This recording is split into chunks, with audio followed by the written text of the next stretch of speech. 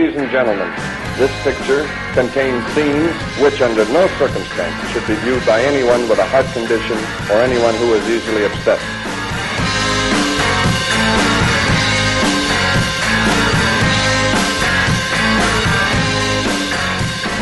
Welcome to a very special episode of Caustic Content. Boy, have we had an interesting couple of weeks. So, if you've been following along with the show, you know that at the end of each episode, we sort of announce what we're doing next, what the next episode's going to be. So, if you want to follow along, then that's an option for you. And for the first time, we had to kind of call an audible because a movie disappeared.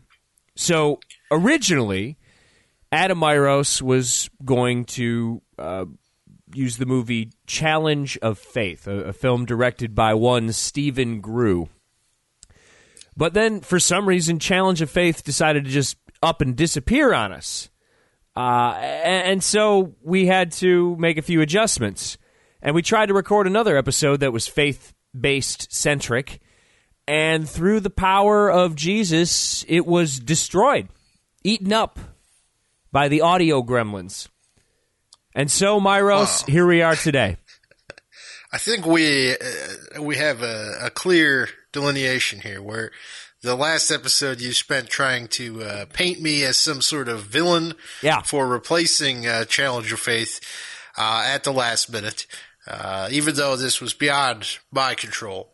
But in reality, it is you who is the villain. You ruined the entire episode. Your recording was faulty, and we had to throw a pretty darn good episode in the trash. The world will never know about Robert Mayonnaise. Yeah, they won't know about Robert Mayonnaise, which it's really a shame. And no, you can't really Google Robert Mayonnaise. I don't think you're going to find what you're looking for. But what we've decided to do to sort of remedy this situation is Challenge of Faith magically, I believe through divine intervention, pop back up on Amazon Prime.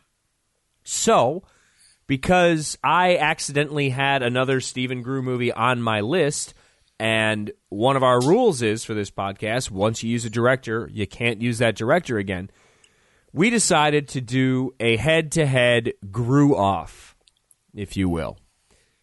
And so, that's what we're doing today. So, we are actually doing Challenge of Faith and another Stephen Grew joint called The Artifact.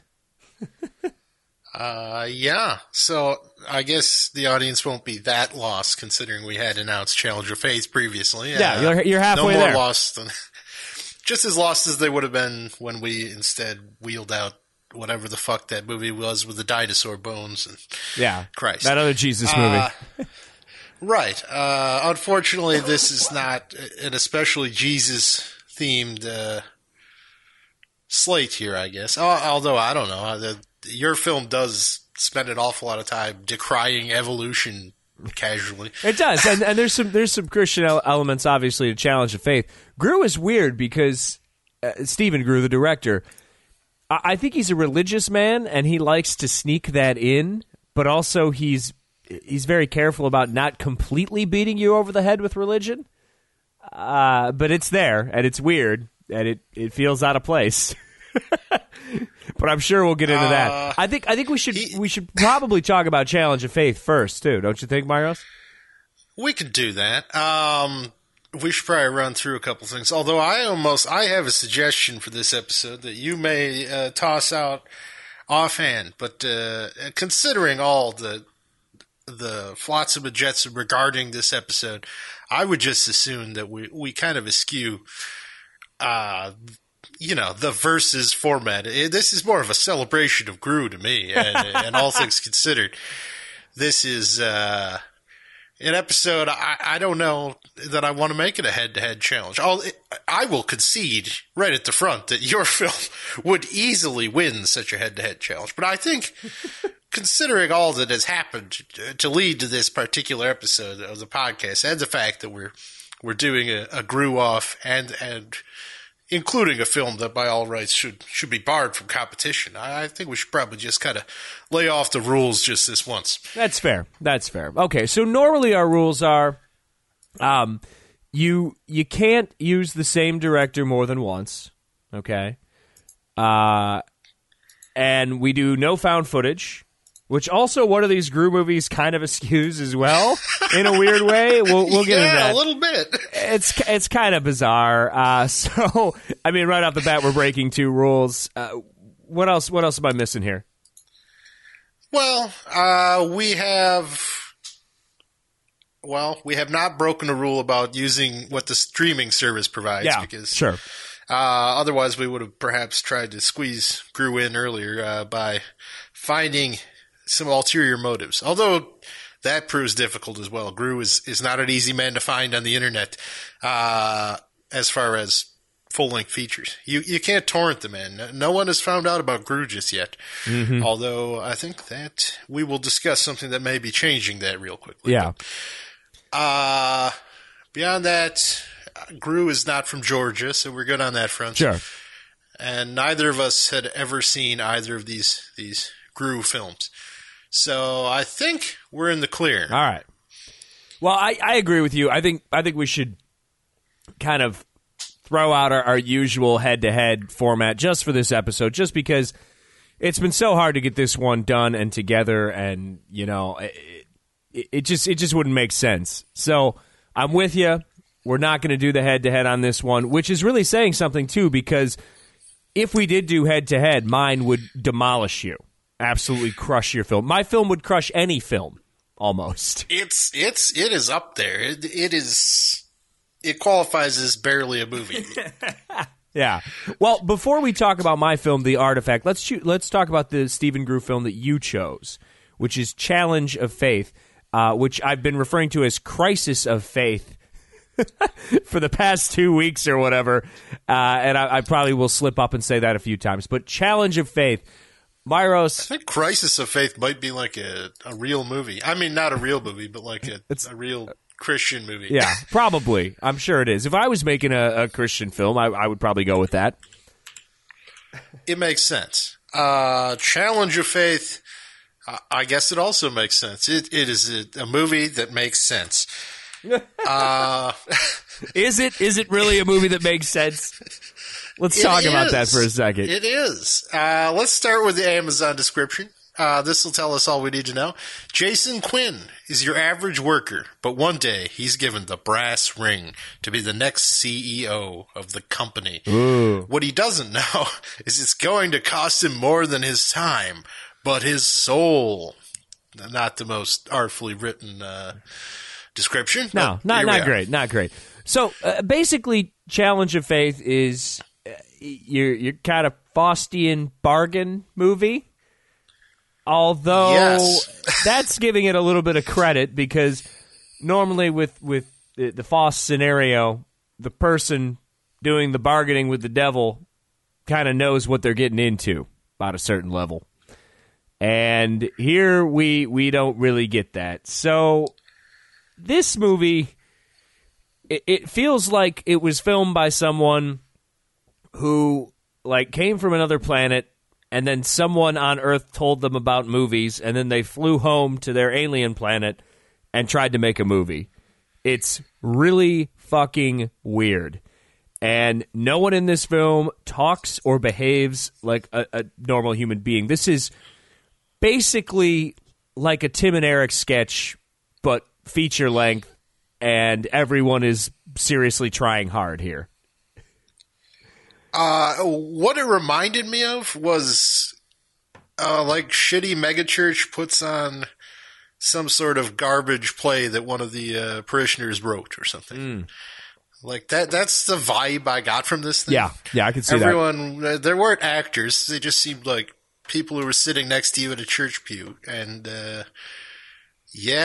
they were having a time.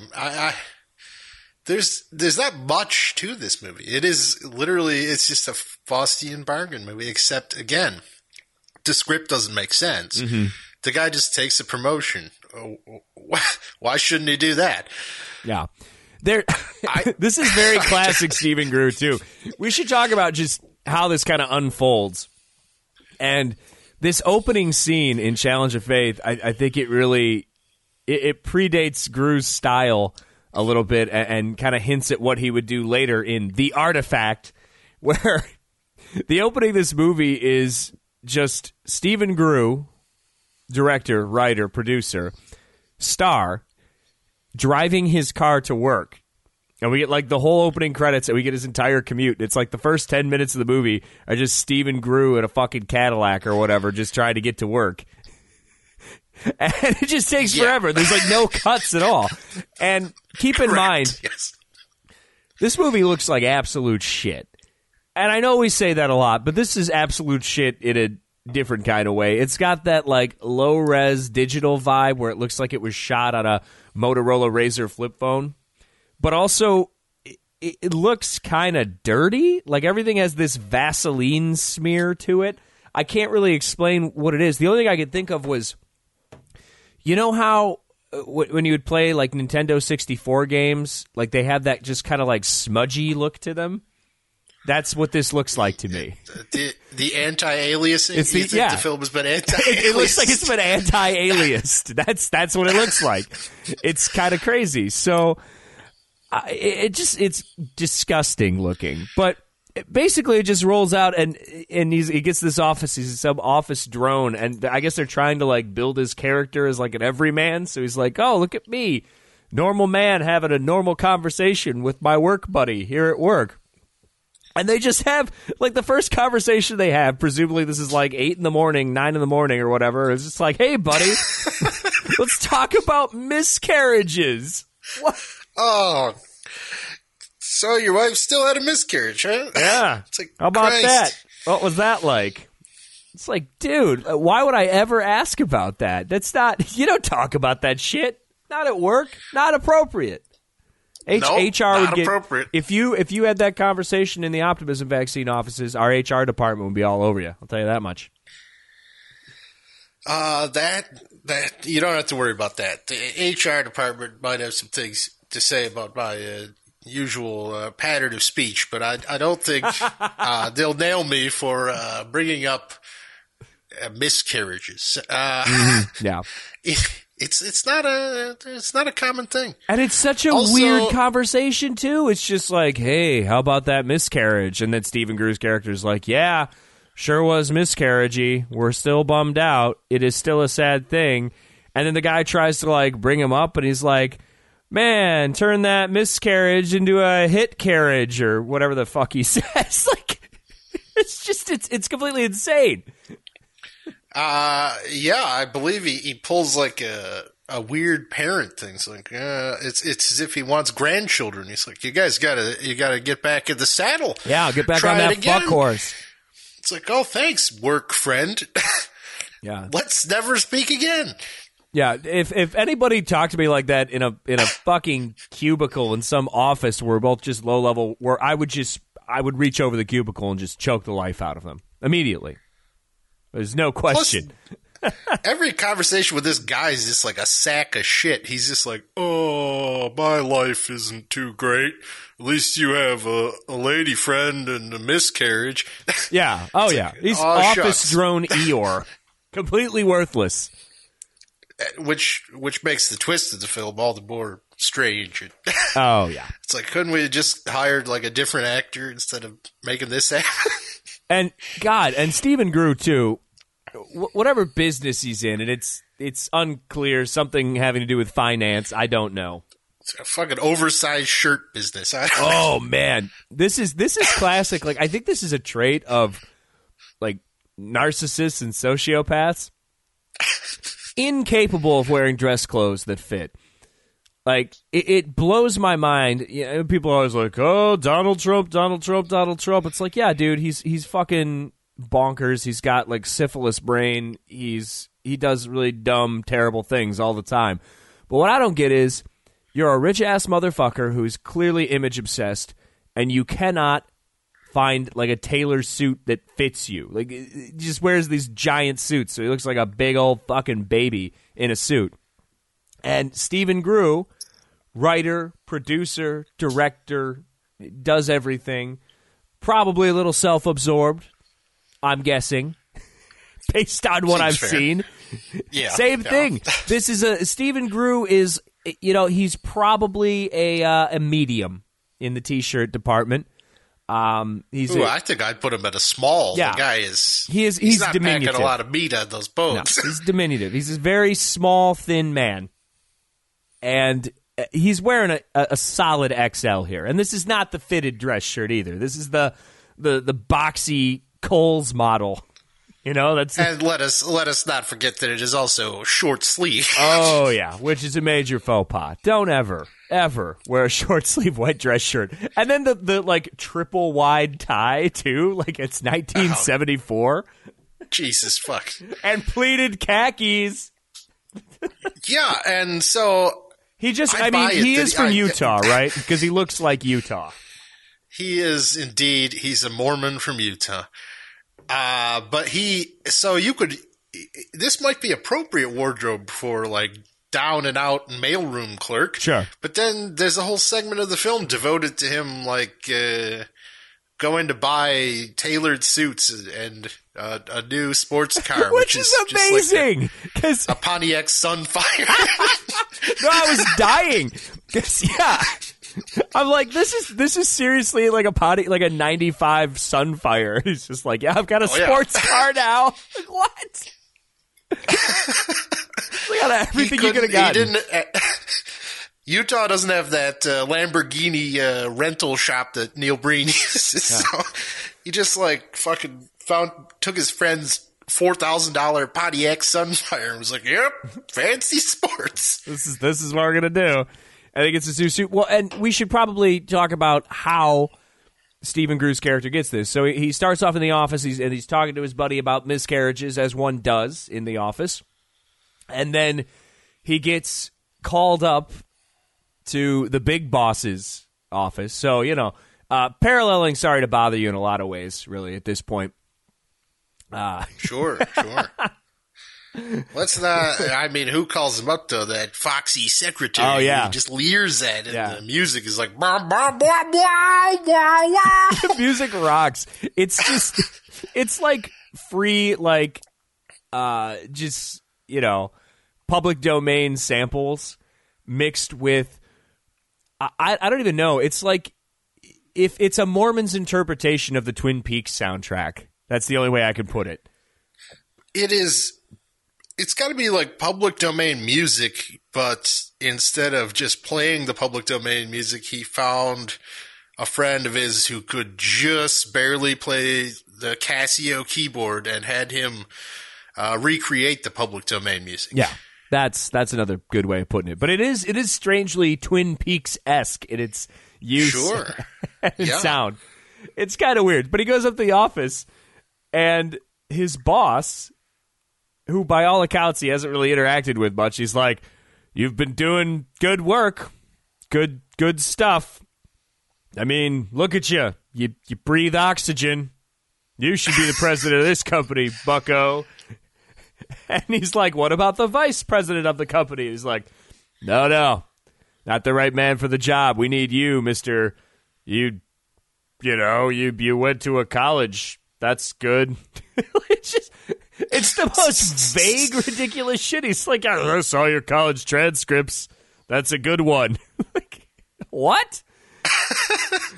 And then so Grew's like, okay, if I'm your guy, sure. And then the boss says, great, as a goodwill gesture, I have given you $1 million. And then sexy secretary's like, yeah, look at my boobs.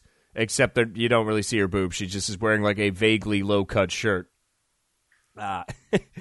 She's just like a... Well, it's Utah. I mean, she's Utah hot. Let's get real. She's...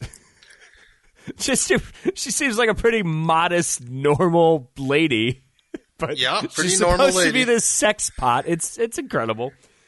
And then, lo and behold, Grew's life starts spiraling out of control after this.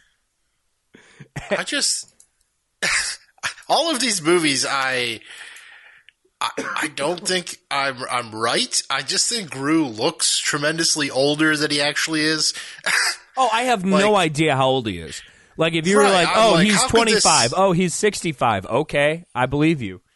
I think he's hovering around 40. Mm-hmm. But like, Yeah, again, he's been when we hovering get around into the 40 second for like movie- 20 years. He's got the Samuel L. Right, Jackson that's the thing thing, going. yeah. How old is Samuel L. Jackson? I don't know, 45, 85, somewhere in there. Yeah, so when we go to his home life with his wife, who's like 19 years old. Yeah. It's like, what's going on here? It's Stephen Gru's Mormon child bride, man. But again, this is 2006, so Gru is legitimately like in his 20s, Sure, probably sure. at this point. He just looks it's just old. you'd never know it. Yeah. You would never know it. got- He's a man who never for a second looked like he was in his 20s. Oh yeah, no, there's definitely people like that out there. I always think about professional wrestler Arn Anderson, and if you're listening right now, definitely Google Arn Anderson. But that's a guy who is like legit in his 70s right now, and he looks exactly the same as he did in the early 1980s. And he's always been 40 years old, like his entire life. He's been 40. You look at a picture of Arn Anderson at 22 years old, he is fucking 40. Like there's no other way to describe him. But yeah, I don't understand the Gru thing. And to Stephen Gru's credit with this film, there's a sentence I didn't think I would say. I thought it was just going to be like this ridiculous rags to riches thing in the beginning, and then it was going to be kind of like a moral tale about how, money can't buy happiness, and just because you're the bazillionaire president of the big company doesn't mean that things are going to be okay, and, But, oh boy, does it take a twist. Did not see it coming. The trailer gives away basically the entire movie, so I Which knew is a where we were at shame. with I this. didn't watch the trailer, but it's a shame that the trailer would give away this twist because it comes out of nowhere. Yeah, so I would want to give Gru a little credit that it's less creepy that he cast this woman as his wife because he was inexplicably probably in his 20s, but it's still creepy that he cast this woman as his wife. Yeah. Because he's Stephen Gru and he looks like some sort of weird elf man and yeah. I don't know. I don't need him to have like a Mormon, a blonde, some sort of eugenics type thing. We've got ourselves like some sort of Aryan woman as his wife, and he looks like a genetic cast-off. And all in all, I don't like it. I don't like it one bit. That's fair. I like the devil too in this. So what the big reveal is the devil is manipulating this president man. Like the president and the vice president of the company and the secretary are all these like demon people, and I guess the devil is in charge because of the new world order and finance and banks and usual stuff. It kind of goes into Neil Breen territory in that, where it gets like really super weirdly political. I guess. But what the hell's the business? Yeah, we don't actually. The business is vague. Again, this is a Neil Breen thing. It's a Tommy Wiseau thing. What does Neil Breen do in all of his movies? I'm a hacker. I do hacky computer stuff because that's smart and cool. What does Tommy Wiseau do in The Room? Oh, I work for the bank. I am getting a bank promotion. There's no really real insight, but they still feel the need to talk about their job. Like their job is a central part of their character, but also we don't know anything about it. What?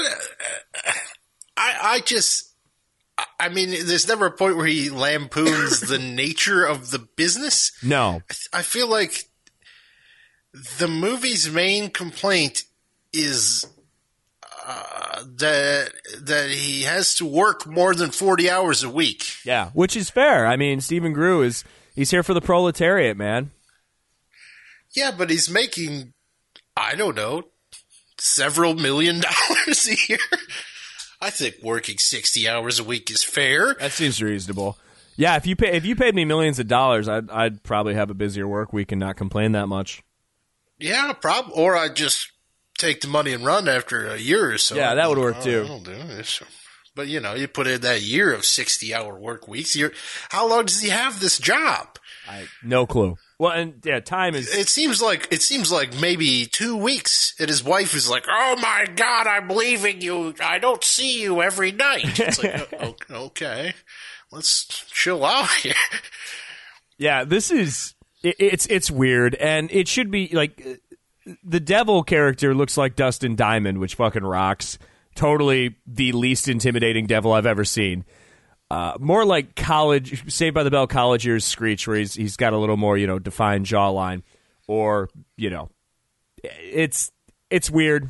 It's weird that this guy is the devil. It's weird that these people are his satanic minions.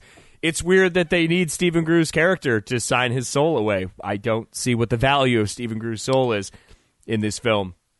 But no, yeah, you think they could have just pulled this scheme with literally anyone in their employ, right? Yeah. There's no like special thing. I thought this was going to be like a Job thing. That's the parable I thought we were going for here. You want to break that one down for the listening audience?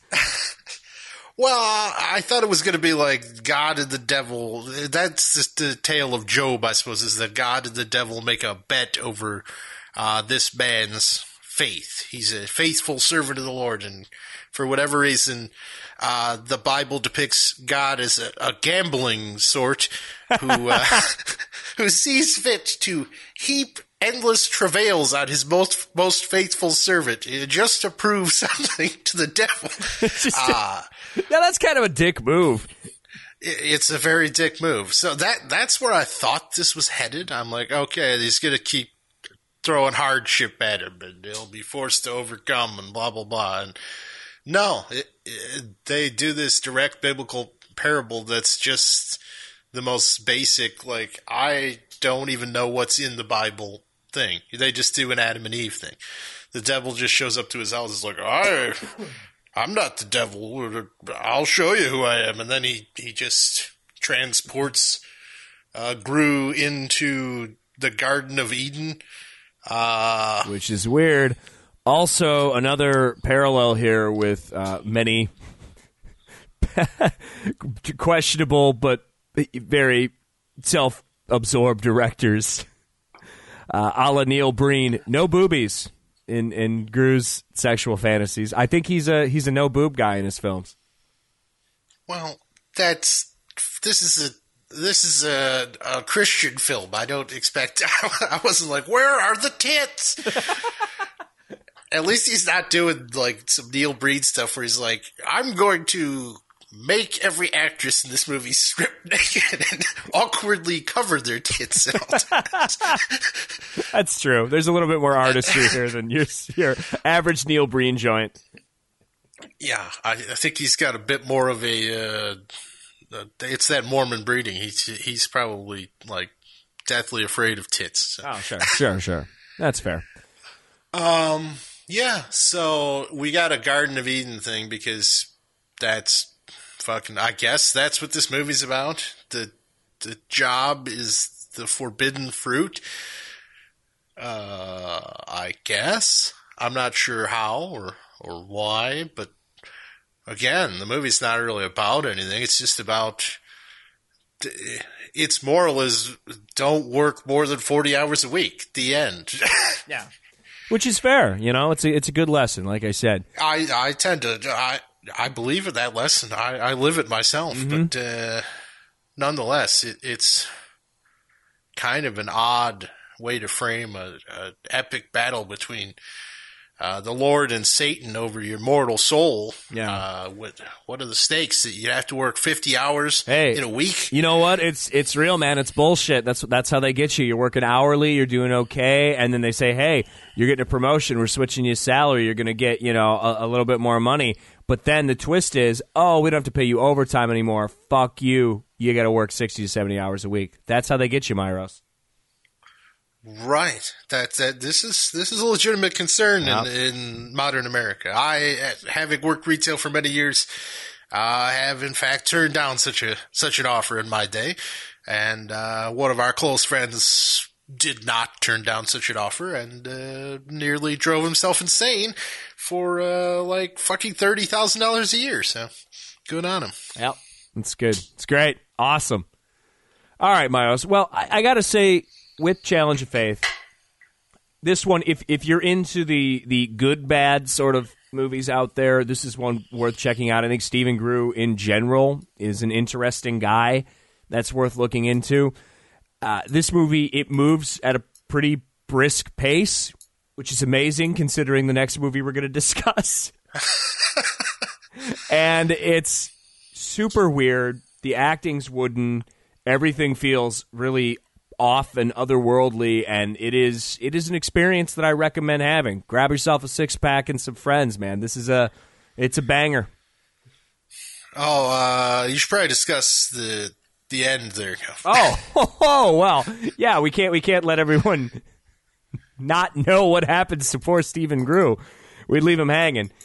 Yeah, I guess this is the best Faustian bargain of all time. So normally it's like, oh, you're sold for this, and then you're just kind of fucked in the end. And then the lesson is, yeah, don't sell your soul for worldly riches. In this case, Stephen Grew was duped, and the devil's like, yeah, you already signed the contract, so you're fucked. Sorry. And then you think that there's just going to be like a no, and then it's over. But really, Stephen Grew goes to his office, and he says a prayer for like 5 seconds. And that's all it takes. And then a giant angel of light comes down and zaps the devil. And then that's it. And then the Grew spell is broken.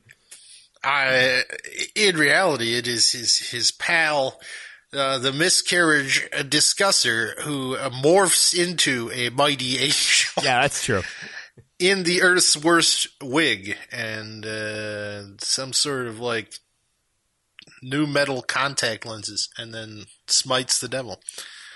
And then immediately resumes his post as a miserable office worker. Yeah. Yeah, that's it. And what happens to Stephen Grew's character? Does he just continue to be the president? Does the company have no president? Does the company go under? Why doesn't he promote his friend, the Angel Man? Like, what? I can safely say he does not remain the president. I don't know what becomes of him, but he does sell all of his things. He sells his Sunfire and his mansion. So I don't know if he returns to his job as file clerk. I would think, all things considered, if he knows that the company is in fact a front for Satan, then he might seek other employment. Yeah, he probably should have noticed that when he was looking at like his employees' stock options, and he saw that they were listed on the Dow Jones as just HELL. I think that's more of a NASDAQ ticker. Oh, yeah, that's more of a NASDAQ. I think Dow Jones is 3 digits. Oh, that's right. You're right. I'm sorry. That shows you how much money I have. Yeah. So I'm with you. If we're going with curiosity or atrocity, this is a curiosity. This is what I wanted it to be. This movie is fucking insane, but the right kind of fucking insane. Oh, yeah. It is a good time, and it's only 77 minutes long with like a good 5-6 minutes of end credits. Mm-hmm. Sure, yeah. It's so you could say this is barely a movie, but compared to his other movie, it is. Oh boy, it's just tight as a drum. Yeah, it's just barely a movie lengthwise, but as far as narrative, it's there. It's good enough. Sure. Yeah, this is one to check out. Just have some drinks handy. This would be one to enjoy. Mm-hmm. Whew. All right. Well, that was a great movie, and our second movie, and this is like a whole subcategory of bad films that we've kind of stumbled on. This is, and I don't say these things. I take this very seriously. I take bad movies very, very seriously. This might be the new worst thing I've ever seen.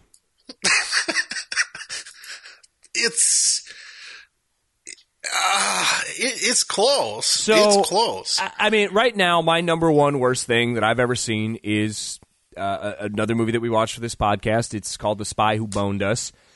And that movie is incompetent. It's long. It thinks it's funny, but it's either mean or cringy and never funny. And everything about it is just wrong and terrible. But to that film's credit, that film being The Spy Who Boned Us, that movie, things happen. Stuff happens. Doesn't always make sense. There's a lot of just narrative threads that go nowhere in that movie, but things are mostly happening in The Spy Who Boned Us. In the film that we're about to talk about, which I don't think we can really talk about it for more than like 5 fucking minutes, we could talk. Stephen Grew's The Artifact. Absolutely nothing happens. And I'm not exaggerating. This isn't hyperbole. Like there are. This is a very long movie. This is over 90 minutes. And I feel like it's over 90 minutes, but it was filmed in real time. It's 87 I'm minutes. sorry. It feels like 9 hours. But I really believe that it was mostly filmed in just real time. Like there's no edits, there's no cuts. It's nothing. And to kind of get to the heart of what I'm talking about, we mentioned with Challenge of Faith, the opening scene is this really long, just Stephen Grew driving to the office scene that takes about 10 minutes. You're like, God, this is long and stupid, and why is this happening? And they have, kind of a chuckle about it. Now, The Artifact opens with basically a stationary camera at a dining room table, and there's like... Well, no, it opens with that prepping Oh, breakfast. God, There's the breakfast prep, yeah. There's that gross ham they're just like slamming into. Okay. Like, yeah, so they're cooking breakfast in real time. So they're burning potatoes and eggs, and they're very terribly burned. They were cooking throughout this entire 10 minutes, and in the opening shot, the pan is fucking crusted. It is to just shit black. With burned potatoes. horribly. Like that was the first thing I was like, "Good Lord, can we back this up?" But I mean, limited potato budget, obviously. But and the best part was eggs, and I was like, "Oh my God, those eggs!" No, it's great too because it's just like, oh, that's supposed to be hash browns. The bottom of the pan is black, just completely black, and then the rest of the hash browns just look raw. Just it's amazing. Which it's astounding that they go on to eat these potatoes. Yeah, in real time. So yes, they cook this disgusting food. Their friends come over, and then, and I'm not even fucking kidding, the first 40 minutes of this film is just these, like, 5 people sitting around a dining room table, talking about basically nothing, and eating breakfast. This is like My Dinner with Andre, but made by someone who's been beaten over the head with a lead pipe for like 20 minutes straight. This movie, again, I said to you when I watched them back to back, and I said, were it not for the distinctive screen presence of Grew, I could not have told you these were made by the same filmmaker, because this movie doesn't have a script. There is nothing. There was no script. No, there's no script. This was shot in a day. Actually, it was probably shot in an afternoon. Because again, there's no script. There's no cuts. It's just a stationary camera on a tripod, them eating breakfast, and then they're just talking about it. So I guarantee whatever the script was, it was probably just some bullet points, like talk about these things and eventually get here, and that's it. And you've got these fabulous actors. It's the worst fucking improv, like, by people who cannot fucking improv at all. No. I love when there's, like, a later pumpkin carving scene, and they're like, there's another of these, like, improv prompts that goes so fucking wrong, it's amazing to watch. Yeah. Where he's like, isn't your brother back in town? What's his name? And the guy's like, Tomer? And the other guy's like, oh yeah, I remember Tomer. What's he doing these days? Good stuff. And they say they're archaeologists, correct? Yes. Yeah. Or No. something of that nature. One of them is an archaeologist, and the other one is, oh God, what is he? I believe one of them is a doctor, and two of them are archaeologists. Two of them are one of them is an archaeology student. One of them is an actual archaeologist. Oh no, you're right. Two of them are archaeologists. One of them is a psychology student, and the other one is a doctor that studies like evolution, I believe. These are all important points. I think he's an actual physician. Okay. I think he's a physician, and he just believes in evolution, which Stephen Grew is not into. It's awesome because the guy's like improv. He's like, "Yeah, I gave this speech on evolution at this conference," and Grew is just like, "Huh, evolution? Do I look like I came from a monkey?" It's like, "Yeah, you fucking ape-brained idiot." Look at what I'm watching. It's just you kind of do. Yeah. And Tomer is not the actual name, but it is something equally fucking not a name that the guy just flubbed an improv on and they just tried to run with. But they declare, they say he's an architect, and then one of the guys just forgets and starts calling him an archaeologist, like every other fucking character in the movie is an archaeologist. So this movie's a fucking disaster. It is beyond any, like, I can't even think of how bad a lot of these films are that we've watched, that you've watched, dear listener. And just imagine the same amateurs that make these, like, you know, carefully crafted things. Just imagine them going like, yeah, just do whatever. Like, this is horrible. It is the worst possible scenario. They're trying to Apatow the shit out of this thing, and by God, does it not work? Well, and there's Holy shit. Not only is there no, like, script and stuff, but like we said, too, there's no cuts, there's no camera movement, there's no nothing. It's just, it's creepy and weird. It looks like if you were in high school or something and you had to do, like, a video project, and you did this, you would definitely get an F. There's no, it's just horrible. It's horrible. Now, there is one gimmick that runs through the film, too, and I don't understand the purpose of this gimmick, other than it's like the only visual flourish that Stephen Grew gives us. But it's like every once in a while, they pick up an actual video camera that they have, like, in the movie, and then it switches over to, like, found footage-y style, right? And the screen goes black and white, and it just says, like, record in the bottom right side of the screen.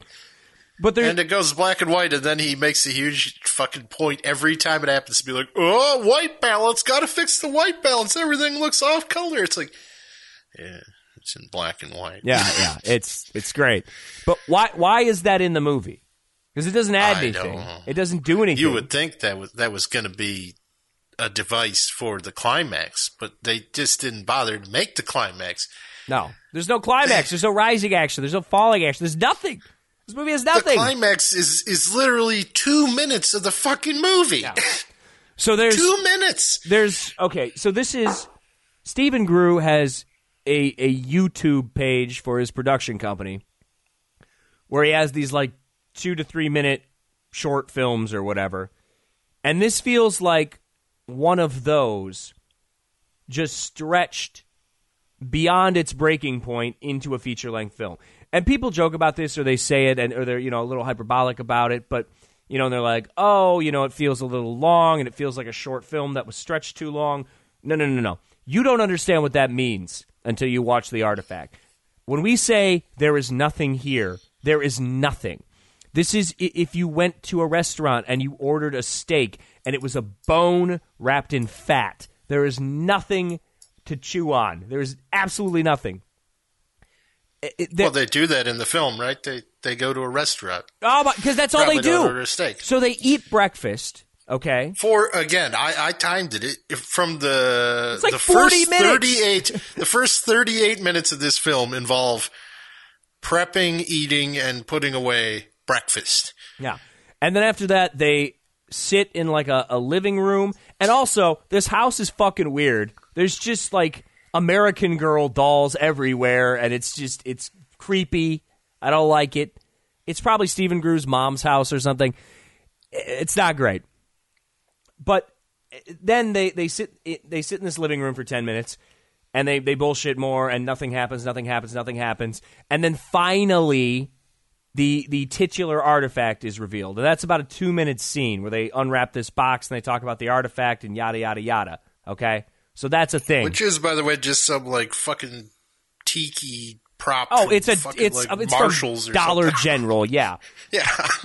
So they get the tiki thing, and that's it. That's about 2 minutes of movie that actually matters. So let's say from the breakfast scene, that 38 minutes, there's 2 minutes to maybe establish that here are our characters, and then bullshit.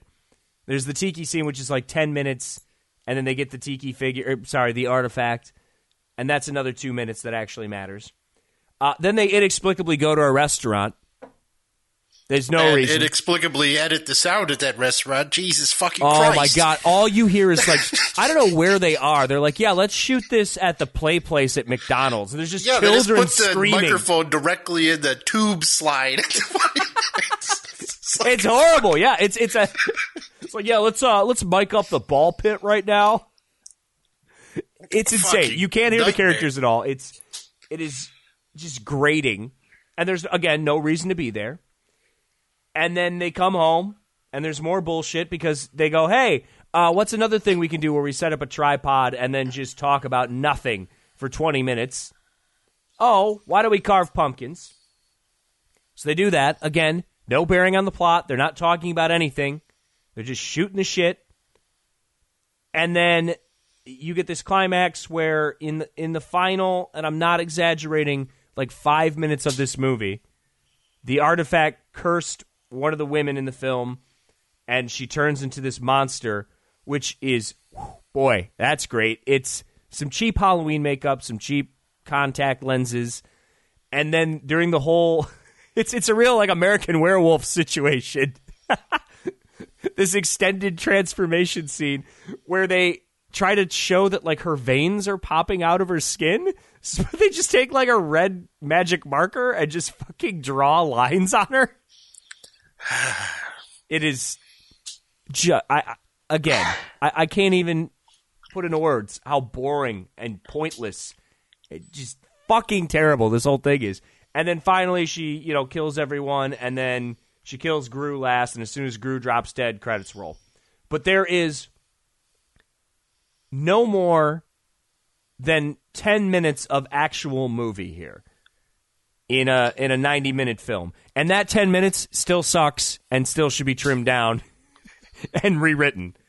So there's nothing. There's nothing. Is there anything in this movie that isn't the worst thing? I'm trying to figure it out. I don't think there is. You give it too much credit to say that the last 5 minutes of the monster shit. It's not even 5 minutes. No, you're right. And they don't like. What is the structure of a movie like this? Oh, she gets possessed, and what is it, like the fucking Evil Dead I'm watching here? But what if the Evil Dead was just a bunch of jerk-offs fucking yammering on for 95% of the movie, and then the Deadites showed up? It'd be like, what? But then they don't attempt to deal with the Deadites. There is no dealing with this possession. It's just like, she kills everyone. Oh, see you next time. It's like, what the fuck? Yeah. Even if you want a bleak ending where it's like, oh, they couldn't stop it, this possessed monster killed the protagonist. There's got to be like some struggle, some thought to be like, how do we escape this? How do we fight this? How do I get my wife back? No. That doesn't happen. She literally, in the last 2 minutes of the film, becomes possessed and murders everyone.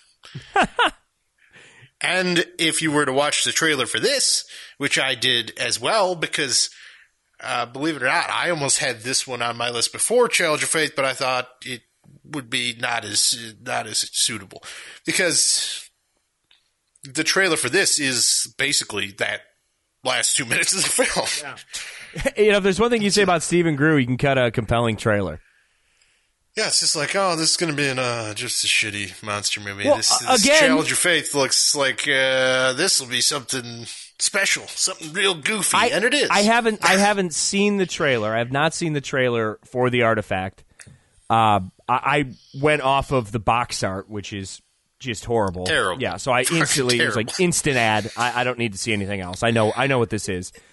Right. Yeah, from the box art and the trailer were enough to make me go, I got to add something from this Stephen Grew character. And then I saw he had a bunch of movies on there and kind of went digging and tried to pick the best one. Sure. And I picked wrong if I was trying to win because, Jesus Christ, this movie is a nightmare. It really speaks to the fact that, like, you know, based on the trailer, you're like, ooh, there's something going on here, because there is a trailer's worth of actual film in the film itself. The trailer is just all of the real, like, actual movie parts of the movie.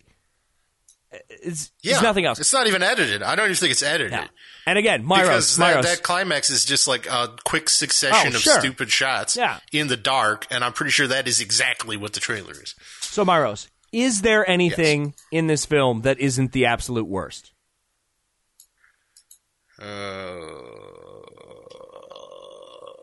Well, there was like one okay makeup effect. Really?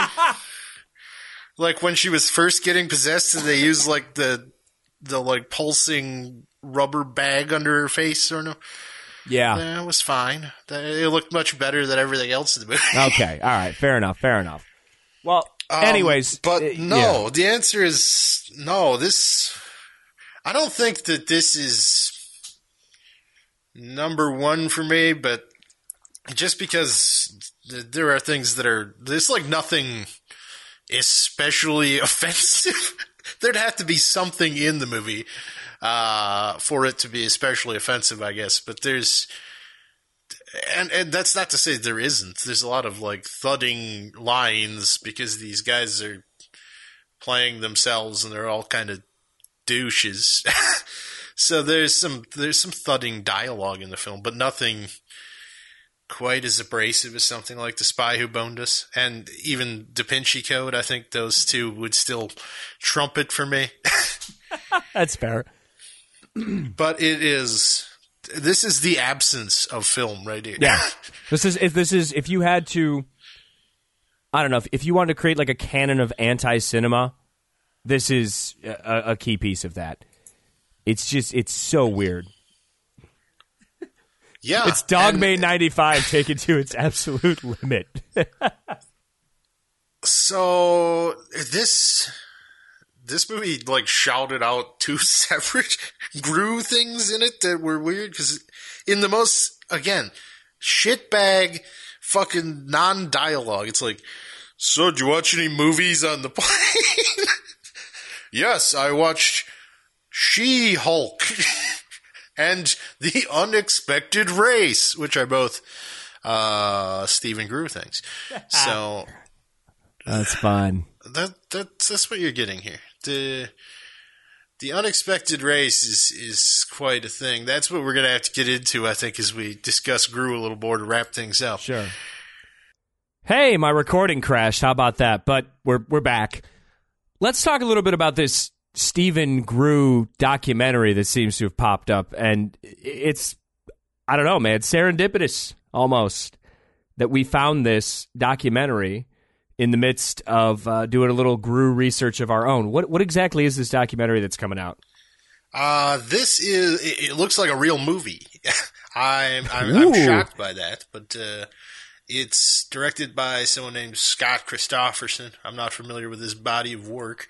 But, you know, it looks like a decent sort of indie doc with some production behind it. So it's about his journey in remaking this Unexpected Race movie, which I think we got into a little before we had to cut off. So, yeah, he's making this Lord of the Rings thing, and this kind of chronicles the making of that. Maybe it'll be in the vein of American Movie or something of that nature. Yeah. And I think this is the smarter way to tackle something like this, when you're talking about some weird like gonzo filmmaker. There's the American movie model, and then there's the disaster artist model, which I'm not particularly interested in. Let us not speak of that movie. Yeah, there's just, the thing that drove me nuts with the disaster artist is there's that part where they mention, like, Tommy Wiseau says that he shot like thousands of hours of footage, of behind the scenes footage, while they were filming. Like, he was just like shooting the behind the scenes doc while they made The Room. I would much rather see that footage. Like, I'm interested in the real Tommy Wiseau and his process, and I don't need James Franco doing a Tommy Wiseau impersonation.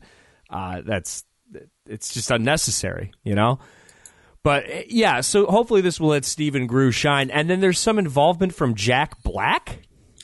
Well, Jack Black is quote unquote starring in this remake of The Unexpected Race. Okay, so wait a second. So this is like, this documentary is one part American movie, but also one part, like if they did a making of documentary about the disaster artist, like it's a documentary that follows this guy, but also someone trying to remake or reimagine something he's done. Well, I don't think Jack Black is creatively involved in this film. I mean, he probably has a larger role in the documentary, I would guess. But I mean, the Unexpected Race remake, or whatever the hell Grew would describe it as, I think he's calling it a remake, because if you look at, he did try to crowdfund the thing.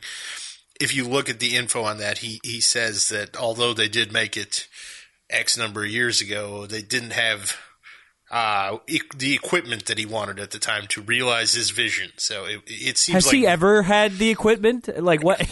Well, he seems to think he does now. He absolutely does not. Well, I don't know. The movies we watched aren't fresh off the shelf. Maybe he somehow got his hands on a red cam or something. I don't. Oh Lord. But yeah, I think Jack Black. If you watch like the trailer for this film, I think his involvement is under the auspice of being a fan of Grew's work. I don't know how genuine that is, but I would also, and again, I may be proven wrong, but I would imagine he probably shows up for 5 minutes. Yeah, and then immediately goes away. But I think he's probably going to be. He appears to be a featured talking head in the documentary, and seems to, at the very least, whether it was beforehand or kind of after he got the invitation to participate in this exciting project, he seems to have some level of familiarity with the output of Grew and some affinity for it. Ironically or not. Well, probably ironically. I mean, yeah, I would imagine. Let's be real here. Okay. Interesting.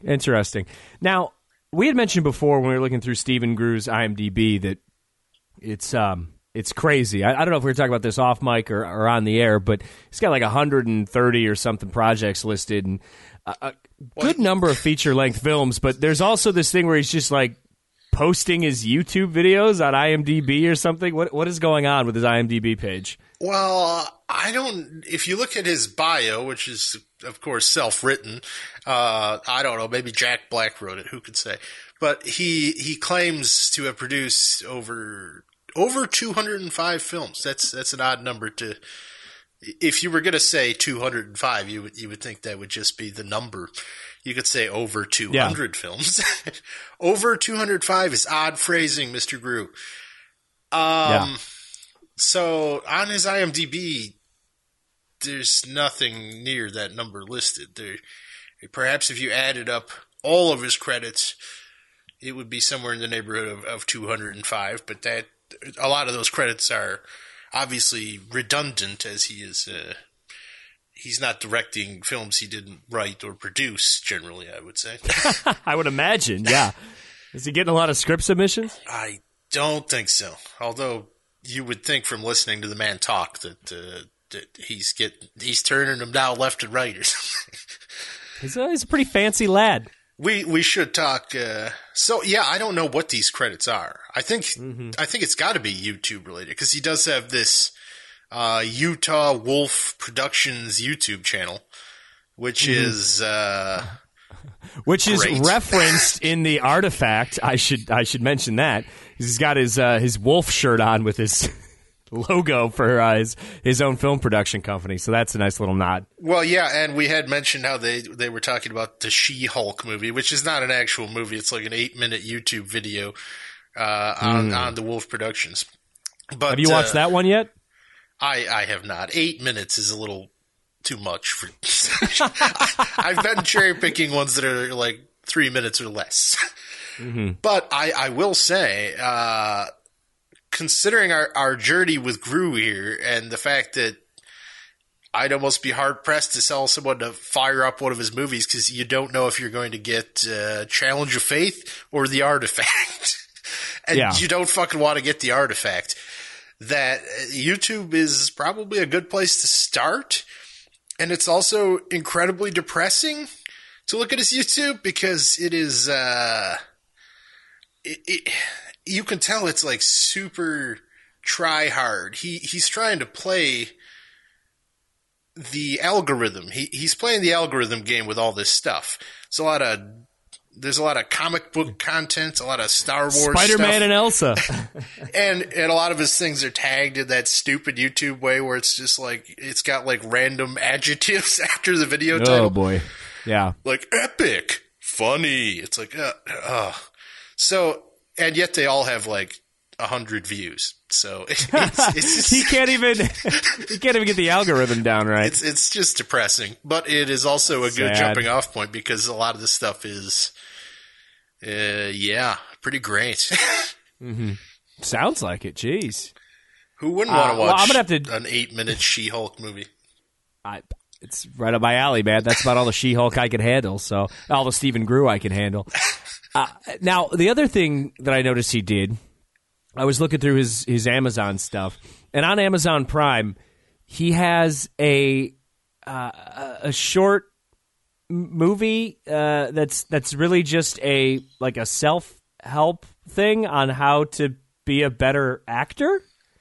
And oh boy, I watched the first 15 minutes of that one, and if you're into the idea of Stephen Grew, son of Stephen Grew as well, his child is in it. Stephen J. Grew. Stephen J. Grew, little Grewy Jr., and a lot of green screen and a lot of him just looking you directly in the eye and talking to you. It's pretty great. And I will say, though, my favorite part is probably the background that he chose for this, which is the blue sky, rolling green hills background that's the default for Windows XP. So it's quite incredible. It's like some high-level Tim and Eric shit he's got going on. That is a very Tim and Eric video. I watched the whole thing. I'm not sure why. The first 10 minutes are very amusing, and then after that, it just becomes monotonous and insufferable. But, I don't know. I feel like I should not be taking acting advice from this man. No, this again, he thinks he seems to have a very high opinion of himself. And it's amazing because not only does he have a high opinion of himself, but he thinks that he has the capacity to give other people advice based solely on the fact that he's made a lot of shit. You know, if I called myself a baker, but all I did was take a dump on a sheet pan and then stick it in the oven, that doesn't mean I should be going on Food Network telling people how to do things. It doesn't make any sense. Yeah, especially just the hubris in it. I mean, you could talk about that subject and as an independent filmmaker, but it's all this big time bullshit. I see so many actors every day who are dog shit, and I don't have time for that as a big time director. It's what? Who the fuck are you kidding? Have you ever turned down an actor? Probably not. I would imagine. What are the lines out the door to fucking audition for The Artifact? Well, listen, Myro. Stephen King had on writing. Why can't Stephen Grew have on acting? He can. Just be honest, man. That's why I feel like we're clowning on the guy. I must feel a little bad. Obviously, he's trying hard with a lot of this stuff, and I did quite enjoy Challenge of Faith for what it is. There's a kernel of something about Gru, but I don't feel too bad about. I feel like he's in for either a rise to Wiseau level fame, which I don't really want to see, or he's in for a humbling time, because he obviously had ambition with this Unexpected Race movie. He thought that, getting fucking Jack Black in his movie was gonna, like, all these, he has 2 separate crowdfunding campaigns for the thing, and one of them, his Indiegogo, made $205 out of a $5,000 goal. With Jack Black's name attached to it? Yes. Why didn't he just have Jack Black, tweet about it or something? I don't know. Maybe Jack Black declined. Lord. His GoFundMe raised $935 out of a $5,000 goal. And the espoused reason for these existing is that he thought this movie could have a festival run. He thought this was going to be something that he could get into Sundance. Oh, boy. He wanted to get into Sundance with The Unexpected Race. Wow. And so you feel like this documentary could either make him a cult figure or it could make him a laughingstock. Probably a little of both. But, it feels like stuff like the YouTube, which he's obviously, again, trying to game an algorithm and just getting punched in the face over and over again. I don't want to punch down on a guy like this. He's doing his best, but I also feel like I couldn't punch Stephen Gru down if I wanted to. I couldn't knock him out. He's got such a high opinion of himself. He seems to. He's not lacking in self-confidence. No. I don't think That's the world's going to common beat denominator Gru down. with a lot of these guys. No. Gru is invincible. He's nonstop Gru. Oh, man. Yeah, I think ultimately we're going to have to revisit the world of Stephen Gru, not on Caustic Content, but maybe on another OpVac cast or one of the other Optimism Vaccine Network shows. We're going to have to dig into this guy's work a little bit more. But overall, I would say, even though this is kind of like a special episode and we're not doing our usual head-to-head competition, Stephen Gru is someone that you should look into. If you're into weird shit, if you're into bad movies, Stephen Gru should be very, very high on your list of filmmakers to check out. Right there along the Tommy Wiseaus and the Neil Breens and the John DeHarts and the Godfrey Hoes. This is a guy who makes some weird outsider art that needs to be experienced. So yeah, I just kind of wish definitely something worth checking out. I just wish he'd slow down a little. Breen he'll put out a movie every 2 or 3 years, and it's obviously like the culmination of all the swirling madness in his head. And Gru seems to just be like, I got to make a movie every 2 days. It's like, no, you don't, man. Let that madness swirl. Yeah. So yeah, I'm comfortable announcing right now that I want to do an OpVac cast when this Insufferable Gru drops. If we can get our hands on the new version of Unexpected Race, because the older version and the short film sequels, I think they're all on Prime. So as long as we can get our hands on the new one, the documentary I believe is coming to Blu-ray in January. So all right, we're gonna have to leverage our fame to get ourselves some screeners. I think that's the only way to do it. Well, I and by fame, now. I mean we can ask them, and if they say no, we'll just have Sean or Jake use their Rotten Tomatoes press credential, whatever the fuck they have, wave their magic wands, and get us what we need. Yeah, I will also make a vow to our audience that we're going to endeavor to try and get an interview with either Gru or Scott Christopherson, director of that documentary. I'm sure they'll be out doing a little publicity for this new doc, and I would be very interested in talking to either of them. Yeah, should definitely reach out and see if we can get a hold of them. All right, Maros. I think that pretty much does it for the Stephen Gru special edition Caustic Content episode. quick rundown. Where can people find Adam Myros on the internet? They can't. They can't find him. But you can find Optimism Vaccine. You can tweet at us at Optimism Vaccine. If you have any questions, comments, death threats, marriage proposals, you can send those to optimismvaccine@gmail.com. If there's something you would like to see on this show in particular, please go ahead. Make sure as well that you are subscribed to the Optimism Vaccine podcast on iTunes, and there's a link in the description of this episode that you're listening to. That'll take you to our podcast page. You can subscribe there, but what you really need to do is you need to leave a 5-star review and a little written part, too. You need the 5 stars, and you got to write a line. All you got to do is say, yeah, these guys are fucking cool or whatever.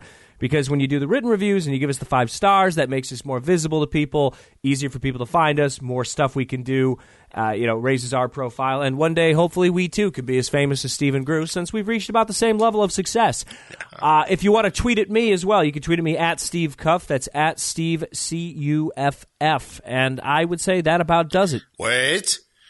Oh. We got to set our matchup for the next episode. Oh, that's right. I forgot because... this was such an unorthodox episode full of technical difficulties and sadness and a strange format. Yeah, we do need to figure out what we're doing next episode. So what are we doing, Myros? I'll go first. I've been on a bit of a slide lately. This episode may not have counted in the tally, but I still got roundly destroyed. Yeah. I'm going to go with the tried and true method of things, nothing happening in a single room, and bring out a what I believe to be a Sasquatch film called Mountain Devil. Ooh, Mountain Devil. So should I go horror for this one too? Well, we'll leave that up to you. All right. Well, I mean, yeah, it seems like if you're going horror, it makes sense for me to go horror. So, this is a tough one. I've got a one that's kind of like a combination, like vampire meets Svengoolie type of thing. But I think what I'm going to go with is a little something called Evan Straw. Evan Straw. That's EVAN Straw on Amazon, which I know is a horror film for some reason, even though it's called Evan Straw. It sounds like some bluegrass band. It sounds like it could be like a Scarecrow movie or something. Yeah, maybe it's a Scarecrow movie. And the reason I'm choosing Evan Straw is because when I saw the trailer, I distinctly remember just being like, holy shit, this might be the worst trailer that I've watched.